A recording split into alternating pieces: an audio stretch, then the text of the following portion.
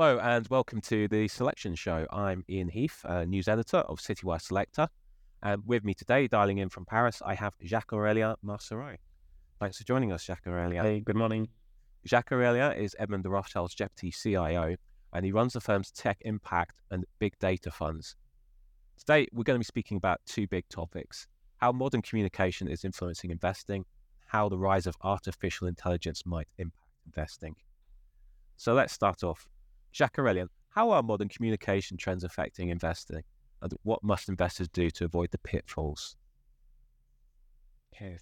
So, good morning, everyone, and thank you, Jan, for having me today. So, clearly, modern communication had a big impact on investing, and I have to say that many companies today are fighting a war to get attention because we are in an attention economy. So, people need to care about what you are doing. So, clearly, with the stage of AI, we have many companies trying to be, let's say, considered as AI company, who are trying to portray themselves as being in the trend. So this kind of over communication and trying to be always on top is creating pitfalls to the extent that a lot of companies might be pretending rather than something else. So investors need to be really, let's say, focused to fend off this kind of issues. Okay. And what do you mean by that? Companies might be pretending to be something else. Do you have like examples of that? Sure. I mean, if we go back in time and we think about the metaverse trend, a lot of companies were not really metaverse-related companies, and they knew it that they were not really metaverse-related companies, but still, they understood that the market was surfing on this wave, and that companies that were associated with this trend would move upward, maybe because retail investors will push them, maybe because algorithm will push them, on the upside. So even though they were not truly metaverse company, they will try to find a way to portray themselves as metaverse company. And it's not outright lying. It's just, trying to make things look a bit different from what they are. And the reason why they wanted the stock to go up, and they knew that when the hype will go back to where it was previously, nobody will blame them for, being, let's say, a metaverse-related companies. Because one thing that is important, especially in finance, is that if economists were judged on their past recommendation, everybody would get fired, because predicting the future is hard. And a lot of companies take us the same premise. I mean, let's say we are on board and nobody will blame us for saying we are a metaverse or blockchain company, and which is not the flavor of the day anymore.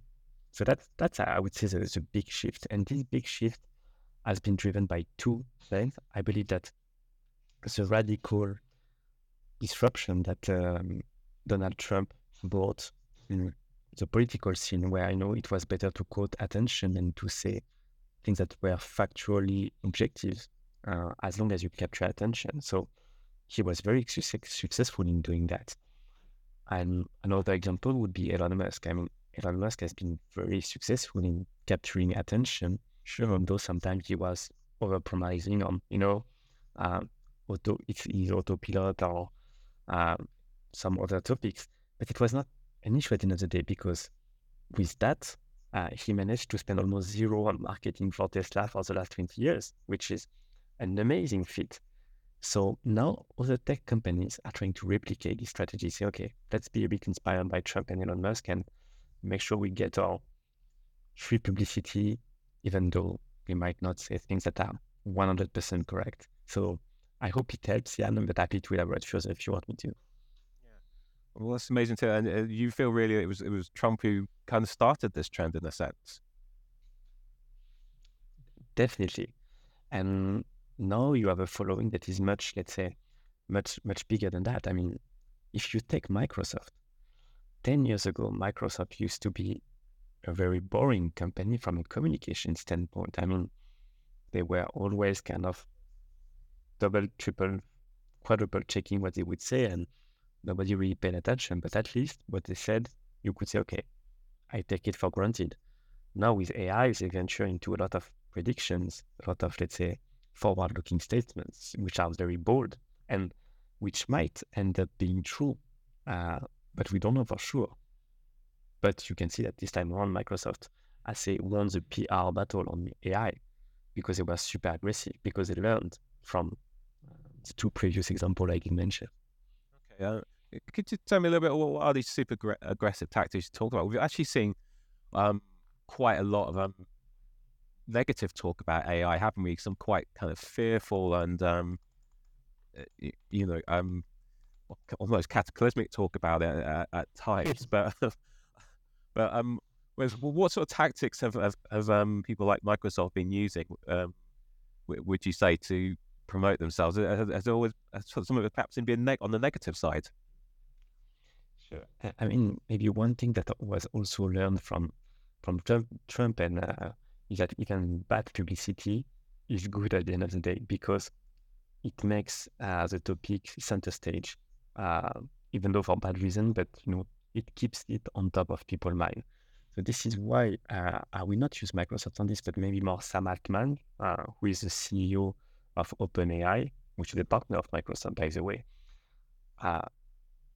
Why would he say that his AI is dangerous and could kill people and would need to be regulated, and then try to meet with presidents across the world, with Emmanuel Macron in France, but also with Mongolia, top leaders? I mean, to keep the buzz alive, because if my technology could kill, then you need to pay much attention to it. So then we need to talk about it, and you stay on top of the conversation, and you stay on top of the attention. So even though the message is clearly negative, nobody wants to be killed by AI. And let's be honest, AI is not about to kill anybody so far. I mean, we already have humans for that.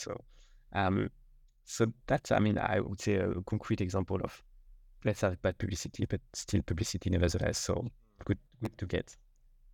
I would say certainly in the UK, the adage, any publicity is good publicity, goes back a few decades. But maybe it's taken a different turn with the advent of social media. You say is that was kind of? Do you think that's what's driven this latest this trend that we're speaking about?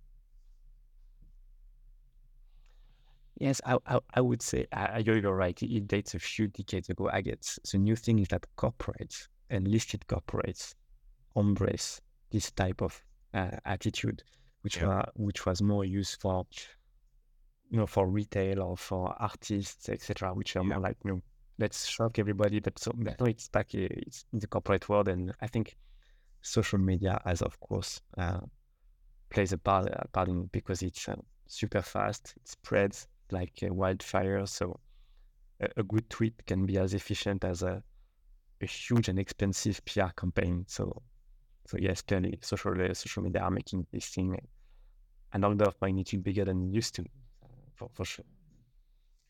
If this trend has permeated the investing world to this extent, what must investors do to navigate this? I mean, how do they avoid the pitfalls we've been speaking about? Sure. Maybe before answering your question, and just one thing I forgot to add to your previous question. Sure. The reason why corporates engage into that is that as we are in a globalized world, and especially in technology, there are sometimes what we call self-fulfilling prophecy. To put it differently, if everybody hears about OpenAI and everybody is convinced because everybody is talking about OpenAI that OpenAI is the best technology, then people might well end up using OpenAI, learn to use OpenAI, and then OpenAI will win because it won the kind of perception battle. And it's true that in technology, it's not always the best technology that wins. And if we go back in time, Microsoft operating system was not the best one. And I don't want to be rude to Microsoft because it's a fantastic company, but some OS that did disappear were maybe better, but not good at communicating it or going to the market. So the fact that these companies are very active on communication is not just for the faint of heart. It's really, I mean, to take market share and earn hard dollars or hard euros or hard whatever currency you want at the end of the day. So that's maybe one thing I had to add. Sorry for disrupting the flow. So back to your question, which was, sorry? Well, how to avoid the pitfalls of this? How do investors back the right horses? I mean, it's quite interesting that you mentioned it's not necessarily the best product which wins out at the end of the day, but maybe there's something you could speak about as well. Sure. So the best way for investor to deal with that is to add another dose of skepticism when it comes to claims that are made by tech company.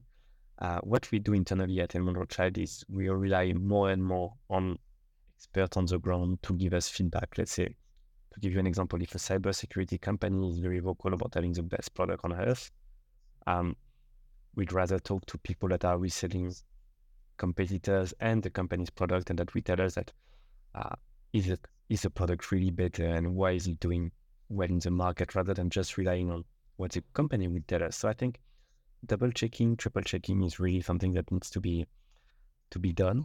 And the good thing, which is the opposite side of the internet, is that companies leave a lot of traces on the internet. I mean, think about the Glassdoor reviews.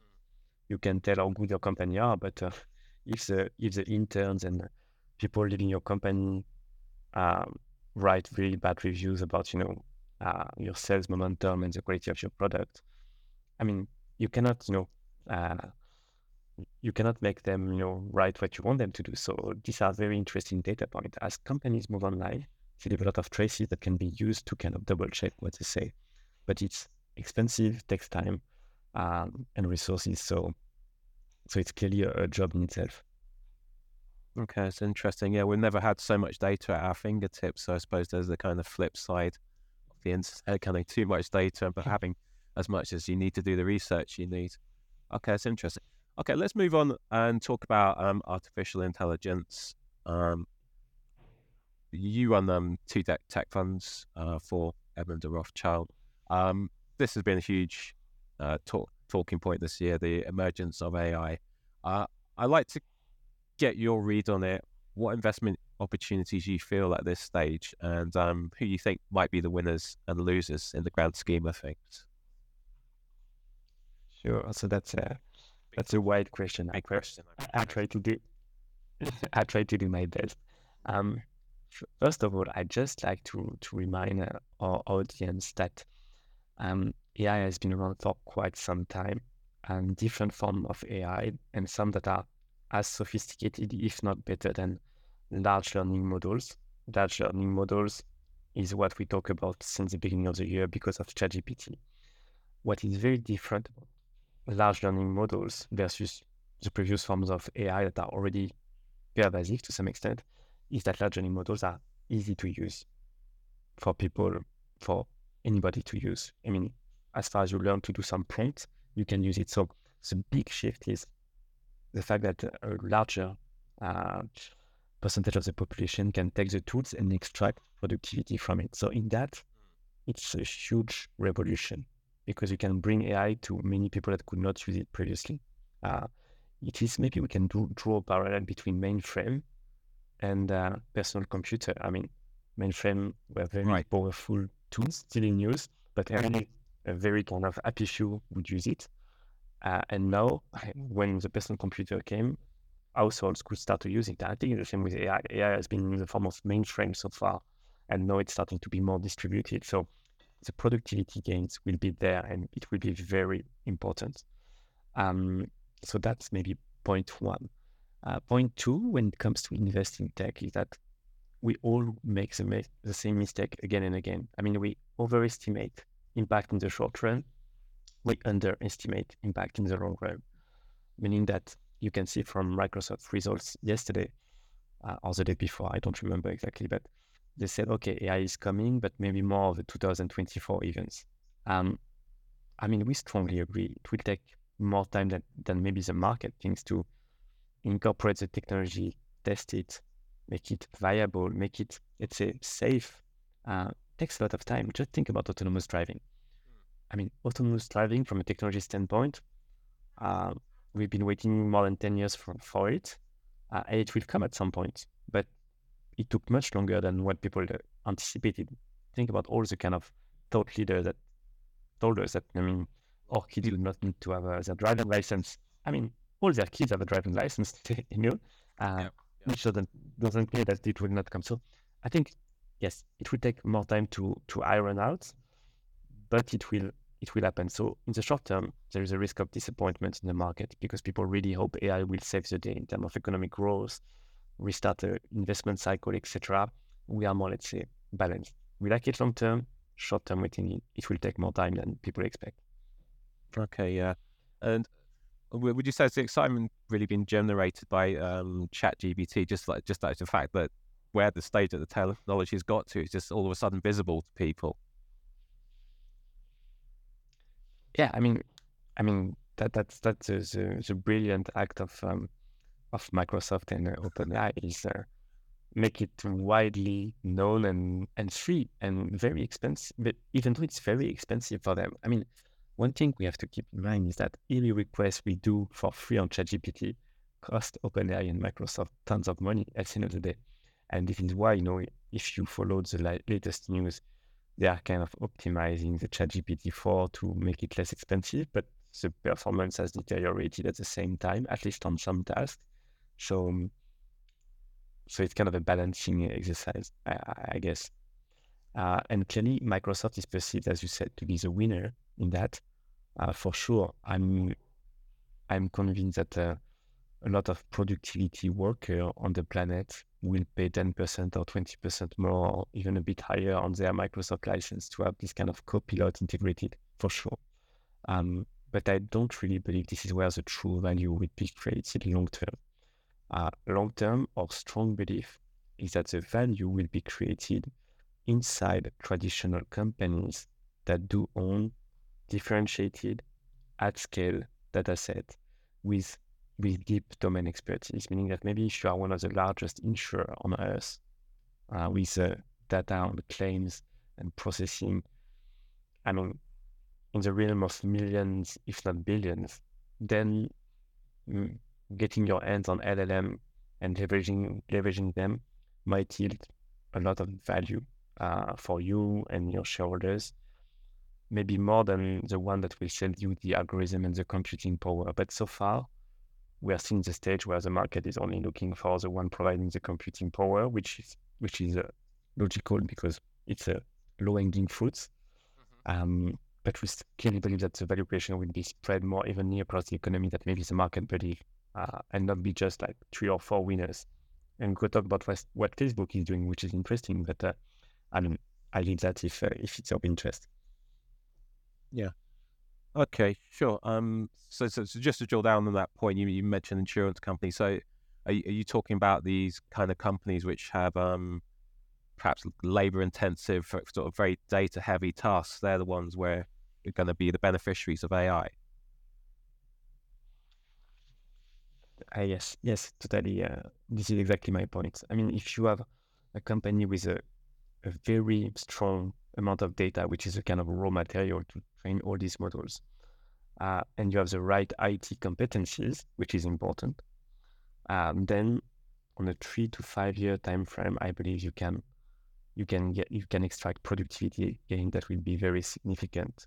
Because even though I believe that for the foreseeable future, humans will still be in the loop, if you can make them gain 20, 30, 40% time on a given task, this is a huge transformation. And one saying used to be, we see computer everywhere, but not the productivity numbers. Maybe this time around it will be different, and we will see it. But the very important point, and why I talk about companies with large data set, is because our core belief is that the foundational model, like ChatGPT and the very horizontal one that are good at everything but excellent at nothing, will end up looking all the same. And the value will shift to the more like differentiated one that are more industry specific. Just to give you one quick example, if you go on internet and you do reviews of AI generating images like Midjourney, like Adobe Firefly, like Stable Diffusion, like DALL-E, they start to all look the same.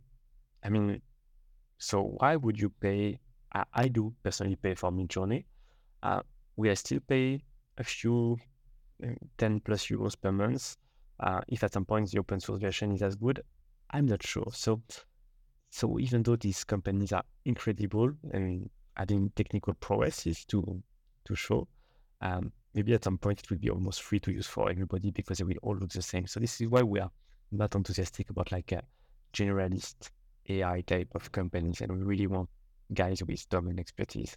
We believe this is where investors should look in the future. And the good thing is that this is not the part of the market that has been up the most. So maybe some interesting opportunities remaining.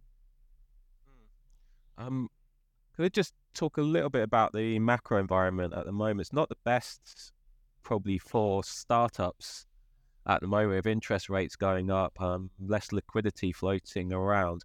How do you think that's going to affect this kind of market, this software and technology development market, which generally has benefited from these kind of lower interest rate environment we've had for a long period?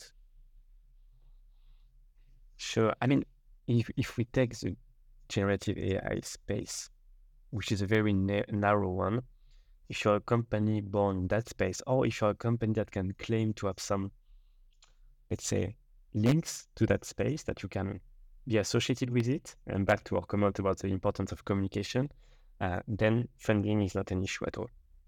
You get funding super easily because right now it's a rush to get into generative AI, and VCs are scrambling to write checks to that. But if you're not that kind of company, it's not the same ballpark. I mean, across the world, it is said that there are 1,200 unicorns. There might be less of them if we look at 12, 18 months from now, because the financing environment is harsher and the economy is also slower than it used to be. It's decelerating. It's not recession-like, but it's close to. So it's a tough time. And if you take just the US market, 35%, give or take, of listed tech companies don't make money on a GAAP, so general accounting practice basis. So they will have an issue if things deteriorate. But the good thing about that, even though, I mean, I don't wish any company to go bankrupt, is that this company will be willing sellers. And so companies will get stronger by buying their competitors on the cheap. So I think consolidation is coming. Company will merge, get acquired. The landscape will be redesigned. Yeah. And this time around, the funny thing is that if you look at the last 10 years, the big tech were the one buying everybody.